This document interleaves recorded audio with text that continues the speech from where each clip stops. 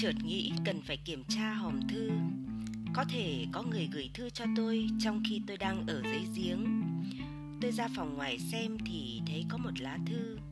Phong bì không đề tên người gửi, nhưng nét chữ viết tay ở mặt trước rõ ràng là của Kumiko.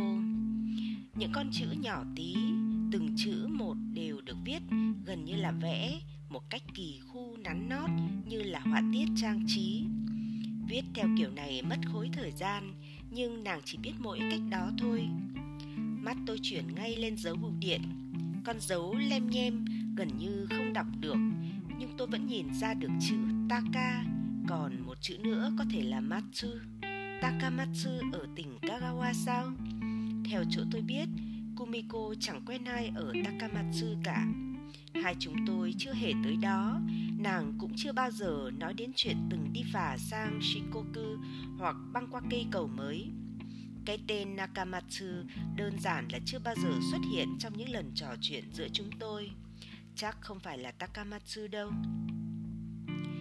Dù thế nào thì thế, tôi mang thư vào bếp, ngồi xuống bàn, lấy kéo, dọc phong bì, cẩn thận sao cho không cắt phải lá thư ở bên trong để trấn tĩnh. Tôi nốc cạn chỗ bia còn lại. Chắc anh đã rất sốc và lo lắng khi em biến mất đột ngột như vậy mà không nói một lời. Kumiko viết như vậy bằng loại mực Mont Blanc màu xanh đen nàng vẫn dùng. Giấy là loại viết thư mỏng bình thường, đâu cũng có bán. Em đã định viết thư cho anh sớm hơn để giải thích mọi chuyện cho tới nơi tới chốn. Nhưng trong khi em đang vắt óc nghĩ, không biết làm sao có thể diễn tả được chính xác cảm xúc của em, làm sao có thể giải thích tình trạng hiện thời của em cho anh hiểu, thì thời gian cứ vùn vụt trôi qua. Em rất áy náy với anh về chuyện đó. Hẳn là mãi đến giờ anh vẫn ngờ em có gian díu với người khác. Em đã có quan hệ tình dục với người đó trong khoảng gần 3 tháng. Em gặp ông ta vì quan hệ công việc. Anh không biết ông ấy đâu, mà ông ấy là ai cũng chẳng quan trọng lắm. Em sẽ không bao giờ gặp ông ta nữa. Ít nhất là với em, chuyện đó đã chấm dứt. Điều này có thể an ủi phần nào cho anh, mà cũng có thể là không. Em có yêu ông ta không? Câu hỏi ấy em không làm sao trả lời được, mà bản thân câu hỏi dường như cũng không cần thiết. Em có yêu anh không? Điều đó thì em có thể trả lời không do dự. Có. Quả thực em đã vô cùng hạnh phúc khi lấy anh. Đến giờ em vẫn thấy như vậy. Anh có thể hỏi, đã thế sao em còn phải có nhân tình nhân ngãi làm gì, lại còn bỏ nhà đi? Em cũng đã tự hỏi mình câu đó không biết bao nhiêu lần ngay khi chuyện đó đang diễn ra. Tại sao mình phải làm như vậy chứ? Em không cách nào giải thích điều đó được. Em chưa bao giờ có ý muốn kiếm tình nhân hay tằng tựu với ai. Những ý nghĩ đó tuyệt chẳng hề nảy ra trong đầu em khi em gặp ông ta lần đầu. Em với ông ta gặp nhau mấy lần về công việc. Mặc dù hai người nói chuyện với nhau khá hợp, song những lúc trò chuyện qua điện thoại, chỉ thỉnh thoảng em với ông ta mới nói đôi ba chuyện khác ngoài công việc thôi. Ông ta lớn tuổi hơn em nhiều, có vợ con, cũng không có gì đặc biệt hấp dẫn đối với em trong tư cách là đàn ông. Vì vậy trong đầu em chẳng bao giờ nảy ra ý nghĩ một lúc nào đó mình sẽ gian díu với ông ta. Nói thế không có nghĩa là em hoàn toàn loại bỏ được ý nghĩ ăn miếng trả miếng với anh. Em vẫn ấm ức mãi chuyện anh đã từng qua đêm với người đàn bà nào đó. Em tin anh khi anh nói anh chẳng làm gì cô ta cả. Nhưng dù có thật anh chẳng làm gì cô ta thì với em cũng không dễ quên được. Tâm trạng em là vậy đó. Nhưng dù vậy, em gian díu với người khác không phải là để trả miếng anh. Em nhớ có lần em nói vậy thật, nhưng ấy là em chỉ dọa thôi. Em có ngủ với ông ta vì em muốn ngủ với ông ta, vì em không thể chịu nổi nếu không ngủ với ông ta, vì em không kìm nén nổi dục vọng xác thịt của mình. Sau một thời gian không gặp nhau, em với ông ta mới có dịp cần gặp vì công việc. Làm việc xong, em với ông ta đi ăn tối, sau đó thì đi uống cái gì đó. Em vốn không biết uống rượu, dĩ nhiên rồi, thành thử để giữ lịch sự, em chỉ uống một cốc nước cam không pha một giọt rượu nào. Vì vậy rượu chẳng liên quan gì đến chuyện đã xảy ra. Bọn em chỉ ăn uống và trò chuyện theo cách bình thường nhất. Nhưng rồi đến một lúc, em với ông ta chạm vào người nhau. Khi đó em không thể nghĩ đến gì khác ngoài chuyện làm sao ngả vào vòng tay ông ta. Ngay khoảnh khắc hai bên động chạm nhau, em biết ông ta thèm muốn em, và hình như ông ta biết em cũng thèm muốn ông ta. Dường như có một dòng điện hoàn toàn phi lý, choáng ngợp vừa xẹt qua giữa em với ông ta. Em cảm thấy như bầu trời đã sụp xuống em. Má em nóng bừng, tim em đập thình thịch. Em có cảm giác nặng nặng, tan chảy dưới sườn. Khó khăn lắm em mới ngồi thẳng được trên ghế quầy bar. Cảm giác đó mạnh quá. Lần đầu tiên em không biết điều gì đang diễn ra bên trong mình, nhưng chẳng mấy chốc em nhận ra đó là dục vọng xác thịt. Em thèm muốn ông ta mãnh liệt đến mức gần như không thể thở được. Chẳng biết ai gợi ý đầu tiên. Em và ông ta đi bộ sang một khách sạn gần đó, rồi làm tình với nhau như điên như dại. Nói chuyện này ra một cách rành rọt như vậy chắc là sẽ làm anh đau lòng. Nhưng em tin rằng về lâu dài, tốt nhất là có một lời thú nhận trung thực, chi tiết. Đau lòng thì có thể đau lòng đấy, nhưng mong anh hãy cố chịu đựng mà đọc tiếp. Những gì em đã làm với ông ta tuyệt chẳng có liên quan gì đến tình yêu. Chỉ là em muốn được ông ta ôm ấp, muốn cảm thấy ông ta nhập vào trong em. Cả đời em chưa bao giờ thấy cần thân thể một người đàn ông đến nghẹt thở như vậy. Trước kia em vẫn đọc được trong sách về một dục vọng không sao chịu nổi, nhưng mãi đến ngày hôm đó em mới nhận ra mấy chữ ấy có ý nghĩa gì. Tại sao cái nhu cầu ấy trỗi dậy trong em đột ngột như vậy? Tại sao không phải là với anh mà lại là với người khác? Em không biết. Cái dục vọng trong em khi đó đã không thể nào kiềm chế được, mà em cũng không cố kiềm chế. Xin hãy hiểu cho em. Lúc đấy trong đầu em không hề có ý nghĩ rằng em đang phản bội anh. Cuộc ái ân trên giường khách sạn với ông ta là một cái gì rất gần với một cơn điên. Nói thật, cả đời em chưa bao giờ thấy thích thú như lần đó. Không đơn giản chỉ là thích thú. Thể xác em lăn lộn trong bùn nóng hổi. Tâm trí em hút lấy khoái lạc, hút mãi cho đến độ nổ tung, và nó nổ tung. Thật kỳ diệu. Đó là một trong những điều tuyệt vời nhất em đã từng biết đến trong đời. Rồi thì như anh đã biết, em giấu kín mãi chuyện đó. Anh chẳng bao giờ nhận ra em đã có nhân tình. Anh chẳng bao giờ nghi ngờ em, cho dù em bắt đầu về nhà muộn. Em biết anh tuyệt đối tin tưởng em. Anh nghĩ em không bao giờ có thể phản bội anh. Và dù phản bội lòng tin đó của anh, em hoàn toàn không có cảm giác tội lỗi. Em cứ từ phòng khách sạn gọi điện về, bảo nhiều việc quá nên em phải làm muộn. Dối trá, chất chồng dối trá, nhưng điều đó chẳng làm em động tâm. Dường như với em đó là điều tự nhiên nhất trên đời. Tự đáy lòng em cần cuộc sống bên anh. Căn nhà em chung sống với anh là thế giới của em thuộc về nơi đó. Nhưng thân thể em lại cuồng nhiệt đòi ái ân với người đàn ông kia. Một nửa em ở đằng này, nửa khác ở đằng kia. Em biết sớm muộn gì cũng sẽ xảy ra tan vỡ. Nhưng lúc đó em cảm thấy cuộc sống kép kia có thể kéo dài mãi mãi. Ở đây em sống bình an với anh, ở kia em làm tình cuồng loạn với ông ta. Em mong anh hiểu ít nhất là một điều này, rằng đây hoàn toàn không phải là chuyện anh kém cỏi hơn ông ta trong chuyện ái ân, hay là thiếu hấp dẫn về tình dục. Cũng không phải là vì em đã chán làm tình với anh, mà chỉ là trong lúc đó thân thể em cảm thấy một nỗi khao khát tình dục mãnh liệt không thể kiềm chế nổi. Em không sao cưỡng lại được. Tại sao lại xảy ra như thế? Em không biết. Trong suốt mấy tuần ngủ với ông ta, có đôi lần em cũng nghĩ đến việc ngủ với anh. Nếu chỉ ngủ với ông ta mà không ngủ với anh thì thật bất công cho anh. Nhưng trong vòng tay anh, em không còn cảm nhận được gì cả. Hẳn anh cũng nhận thấy thế. Suốt gần 2 tháng, em cố nặn đủ ra đủ cớ này để cớ kia để tránh quan hệ tình dục với anh. Thế rồi một hôm, ông ta đòi em bỏ anh để theo ông ta. Ông ta bảo chúng mình là một cặp rất đẹp đôi, chẳng có lý do gì để chúng ta không ở bên nhau. Ông ta nói ông ta sẽ bỏ gia đình. Em đề nghị ông ta cho em thời gian suy nghĩ. Nhưng đêm đó, trên chuyến xe về nhà sau khi chia tay với ông ta, em nhận ra mình không còn cảm thấy gì ở ông ta nữa. Em không hiểu nổi chính mình. Nhưng ngay lúc ông ta bảo em theo ông ta, thì cái gì đó đặc biệt mà em cảm thấy bên trong mình lập tức biến đâu mất. Như có cơn gió mạnh nào ập tới, thổi phăng nó đi. Nỗi thèm khát ông ta đã biến mất khỏi em không còn dấu vết. Chính khi đó, em bắt đầu thấy có tội với anh. Như em đã viết ở trên, khi còn thèm muốn mãnh liệt ông ta, em đã hoàn toàn không có cảm giác đó. Em chỉ cảm thấy thật thoải mái vì anh không nhận thấy gì. Em đã nghĩ chuyện gì rồi cũng xong, miễn là anh không nhận ra. Mối quan hệ giữa em với ông ta thuộc về một thế giới hoàn toàn khác với quan hệ giữa em với anh. Tuy nhiên, mỗi khi thèm muốn ông ta đã biến mất, em không còn biết mình đang ở đâu nữa. Em đã luôn tự coi mình là kẻ trung thực. Đúng là em cũng có lỗi lầm, nhưng nếu là những chuyện quan trọng, em không bao giờ nói dối ai hoặc lừa dối chính mình. Em đã không bao giờ giấu anh bất cứ chuyện gì. Đó là một nguồn tự hào nho nhỏ của em. Nhưng rồi suốt mấy tháng trời, em cứ nói dối anh như quậy mà chẳng may dằn vặt. Chính điều đó bắt đầu giày vò em. Nó làm em cảm thấy như một kẻ rỗng tuếch, vô nghĩa, không chút giá trị gì.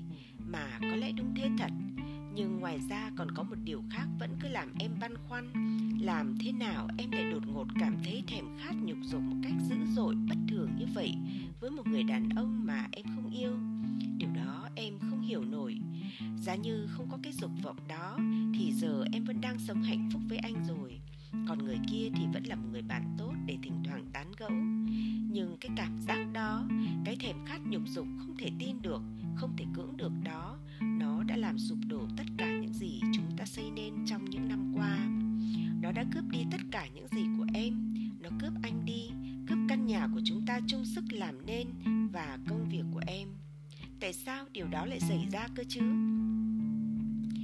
Sau khi em phá thai cách đây 3 năm, anh có bảo em rằng có một điều em phải nói với anh. Anh có nhớ không? Có lẽ đúng ra em đã phải nói. Đáng ra em nên kể với anh tất cả những chuyện gì trong lòng em trước khi xảy ra cơ sự này. Chuyện này hẳn đã không xảy ra nếu như em kể. Nhưng bây giờ khi sự đã rồi, thậm chí bây giờ nữa, em vẫn không tin mình có thể kể với anh những gì em đã cảm thấy hồi đó. Đó là bởi vì em thấy hình như một khi em đã nói điều đó thành lời thì mọi sự sẽ còn tan nát hơn cả bây giờ nữa. Chính vì vậy, em mới đâm ra nghĩ tốt nhất là em nên nuốt nó vào mình rồi chính mình biến mất đi. Em rất tiếc phải nói với anh điều này, nhưng thực tế là em chưa bao giờ có khoái cảm tình dục thật sự với anh, dù trước hay sau khi chúng ta cưới nhau. Em rất sung sướng mỗi khi anh ôm em vào vòng tay anh, nhưng cảm giác của em lúc đó lại mơ hồ, xa xôi, gần như nó thuộc về một người nào khác. Đó hoàn toàn không phải là lỗi tại anh. Việc em không có khả năng cảm xúc hoàn toàn là tại em, chỉ tại em thôi. Có một cái rào cản nào đó ở bên trong em, nó bóp nghẹt mọi cảm xúc tình dục của em. Nhưng khi chẳng biết vì lý do gì, cái rào cản đó bị cuốn phăng đi khi làm tình với ông ta. Em không còn biết mình nên làm gì nữa. Giữa anh và em luôn có một cái gì rất gần gũi và tinh tế. Ngay từ đầu đã như vậy, nhưng bây giờ nó đã mất đi vĩnh viễn. Cái sự ăn dơ tuyệt vời đó, cái điều huyền bí đó đã bị hủy diệt bởi chính em đã hủy diệt nó. Hay nói chính xác hơn, một cái gì đó đã buộc em hủy diệt nó. Em hối tiếc vô cùng vì đã xảy ra như vậy. Không ai trên đời này có thể may mắn như em khi được ở cùng anh. Em căm thù cái gì đã gây nên nông nỗi này. Anh không biết em căm thù nó đến nhường nào đâu. Em muốn biết chính xác nó là cái gì. Em phải biết chính xác nó là cái gì. Em phải tìm cho ra cội rễ của nó, phán xử và trừng phạt nó. Em không biết liệu mình có đủ sức làm vậy không. Nhưng có một điều chắc chắn, đây là vấn đề của riêng em. Nó không liên quan gì đến anh. Em chỉ muốn có một điều muốn xin anh. Đó là đừng bận tâm đến em nữa. Đừng cố công tìm em. Hãy quên em đi mà bắt đầu lại một cuộc đời mới. Về phần gia đình em sẽ làm việc cần làm. Em sẽ viết thư cho họ giải thích rằng tất cả là lỗi ở em, rằng anh hoàn toàn không phải chịu trách nhiệm gì. Họ sẽ không làm khó dễ gì anh. Thủ tục ly dị chính thức sẽ bắt đầu sớm thôi. Em nghĩ vậy. Thế là tốt nhất cho cả hai ta, nên mong anh đừng phản đối. Cứ làm như vậy. Còn về quần áo và những đồ đạc khác em để lại, em rất tiếc, nhưng anh hãy tống khứ đi hoặc hiến tặng đâu đó. Mọi cái đã là quá khứ rồi. Tất cả những gì em từng dùng khi còn sống với anh, nay em không có quyền dùng nữa. Vĩnh biệt. Tôi đọc thư một lần nữa từ đầu đến cuối, rồi cho lại vào phong bì. Rồi tôi lấy thêm một lon bia ra khỏi tủ lạnh mà uống. Nếu Kumiko đang định nộp đơn ly dị, thế thì ít nhất là nàng đã không có ý định tự tử vào lúc này. Điều ấy làm tôi nhẹ nhõm phần nào. Nhưng rồi tôi sực nhớ, đã gần 2 tháng qua tôi không có quan hệ tình dục với ai. Như Kumiko nói trong thư, nàng đã khước từ ngủ với tôi trong suốt thời gian đó. Nàng nói nàng bị viêm bàng quang nhẹ. Bác sĩ bảo nàng phải kiêng quan hệ tình dục một thời gian. Và dĩ nhiên tôi đã tin nàng. Tôi không có lý do gì để không tin. Trong 2 tháng đó, tôi đã có quan hệ với phụ nữ trong những giấc mơ, hoặc trong một thế giới nào đó mà với vốn từ hạn hẹp của mình tôi chỉ có thể gọi là giấc mơ, với Cano Creta và với người đàn bà trên điện thoại. Nhưng giờ nghĩ lại tôi mới thấy, đã 2 tháng qua kể từ lần cuối tôi ngủ với một người đàn bà có thực trong thế giới thực. Nằm trên sofa, tôi nhìn chăm chăm vào 2 bàn tay của chính mình đặt lên ngực. Tôi nghĩ đến lần cuối cùng tôi đã nhìn thấy thân thể Kumiko. Tôi nghĩ đến đường cong mềm mại của lưng nàng khi tôi kéo khóa áo cho nàng, mùi nước hoa sau tay nàng. Tuy nhiên, nếu những gì nàng nói trong thư là sự thật, không thể thay đổi được, thì có lẽ tôi sẽ không bao giờ được ngủ với Kumiko nữa. Nàng đã viết như vậy một cách rõ ràng, dứt khoát thế kia. Nó có thể là gì khác ngoài sự thật không thể thay đổi được. Càng nghĩ đến việc quan hệ của Kumiko có thể đã là chuyện trong quá khứ, tôi càng nhớ ra diết hơi ấm dịu dàng của tấm thân ấy, tấm thân có lúc từng thuộc về tôi. Tôi luôn cảm thấy khoái lạc những khi ngủ với nàng. Dĩ nhiên tôi đã thấy khoái lạc như vậy từ trước khi chúng tôi lấy nhau. Nhưng ngay cả khi vài năm đã qua, những run rẩy và rung động thuở đầu đã nhạt, thì mỗi khi ngủ với nàng, tôi vẫn thấy sung sướng. Tấm lưng thon thả của nàng, phía sau cổ nàng, đôi chân nàng, cặp vú nàng, tôi có thể nhớ lại từng bộ phận thân thể nàng một cách hoàn toàn sống động. Tôi nhớ lại tất cả những gì tôi đã làm cho nàng và nàng đã làm cho tôi những khi chúng tôi ân ái với nhau. Nhưng nay Kumiko đã nhập thân xác nàng với thân xác của một kẻ tôi không hề biết, và nàng làm việc đó một cách cuồng nhiệt đến mức tôi khó hình dung nổi. Nàng đã khám phá ra một khoái lạc nàng chưa bao giờ được hưởng khi làm tình với tôi. Khi làm tình với hắn ta, hẳn nàng đã oằn mình quằn quại đến nỗi giường phải rung lên bần bật. Nàng đã rền rĩ to đến mức ở phòng bên cũng nghe thấy. Hẳn nàng đã làm với hắn những gì nàng chưa bao giờ làm với tôi. Tôi đến tủ lạnh, mở ra, lấy một lon bia uống. Đoạn tôi ăn ít salad khoai tây. Vì muốn nghe nhạc, tôi bật đài FM, chuyển sang kênh nhạc cổ điển, vặn âm lượng nhỏ. Hôm nay em mệt quá, Kumiko hay nói. Em không cảm thấy có hứng. Em xin lỗi, thật đấy. Và tôi trả lời, được mà, không sao cả. Khi Serenade cho đàn dây của Tchaikovsky đã chấm dứt, một bản đàn piano liền cất lên, hình như của Schumann. Nghe quen quen, nhưng tôi không nhớ được nhan đề. Khi bản nhạc dứt, một giọng nữ cho biết đó là cảnh thứ 7 trong những cảnh rừng của Schumann. Nhan đề là Chim Tiên Tri. Tôi hình dung Kumiko vặn vẹo đôi hông bên dưới gã đàn ông kia, nhấc chân lên, bấu 10 đầu móng ngón tay vào lưng hắn, rớt rãi xuống trên khăn trải giường. Người dẫn chương trình cho biết Schumann đã tạo ra một cảnh hoang đường, rằng trong cánh rừng nọ có một con chim huyền bí sinh sống, nó có khả năng tiên đoán tương lai. Tôi từng biết gì về Kumiko? Im lìm, tôi bóp nát lon bia trong tay rồi ném vào sọt rác. Có thật là Kumiko mà tôi tưởng mình đã biết, Kumiko mà tôi đã đầu gối tay ấp, đã cùng giao hoan trong ngần ấy năm trời.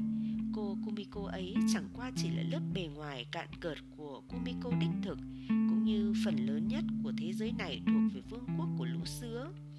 Nếu vậy thì 6 năm chung sống của chúng tôi là gì chứ? Chúng là cái gì? Chúng có ý nghĩa gì? Tôi đang đọc lại thư của Kumiko một lần nữa thì điện thoại reo. Tiếng reo làm tôi bật khỏi sofa. Ai có thể gọi điện vào lúc 2 giờ sáng? Kumiko? Không, nàng hẳn không bao giờ gọi tới đây nữa. Có lẽ là Kasahara Mei. Cô cô đã nhìn thấy tôi rời căn nhà hoang và quyết định gọi cho tôi. Có thể là Cano Creta, cô muốn giải thích vì sao cô đã biến mất. Cũng có thể là người đàn bà trên điện thoại, hẳn cô ta muốn truyền đạt với tôi một thông điệp gì đó. Kasaharamei nói đúng, tôi có hơi nhiều phụ nữ quanh mình. Tôi lấy một chiếc khăn mặt nằm gần đó để lau mồ hôi trên mặt, rồi khi đã sẵn sàng, tôi mới nhấc ống nghe.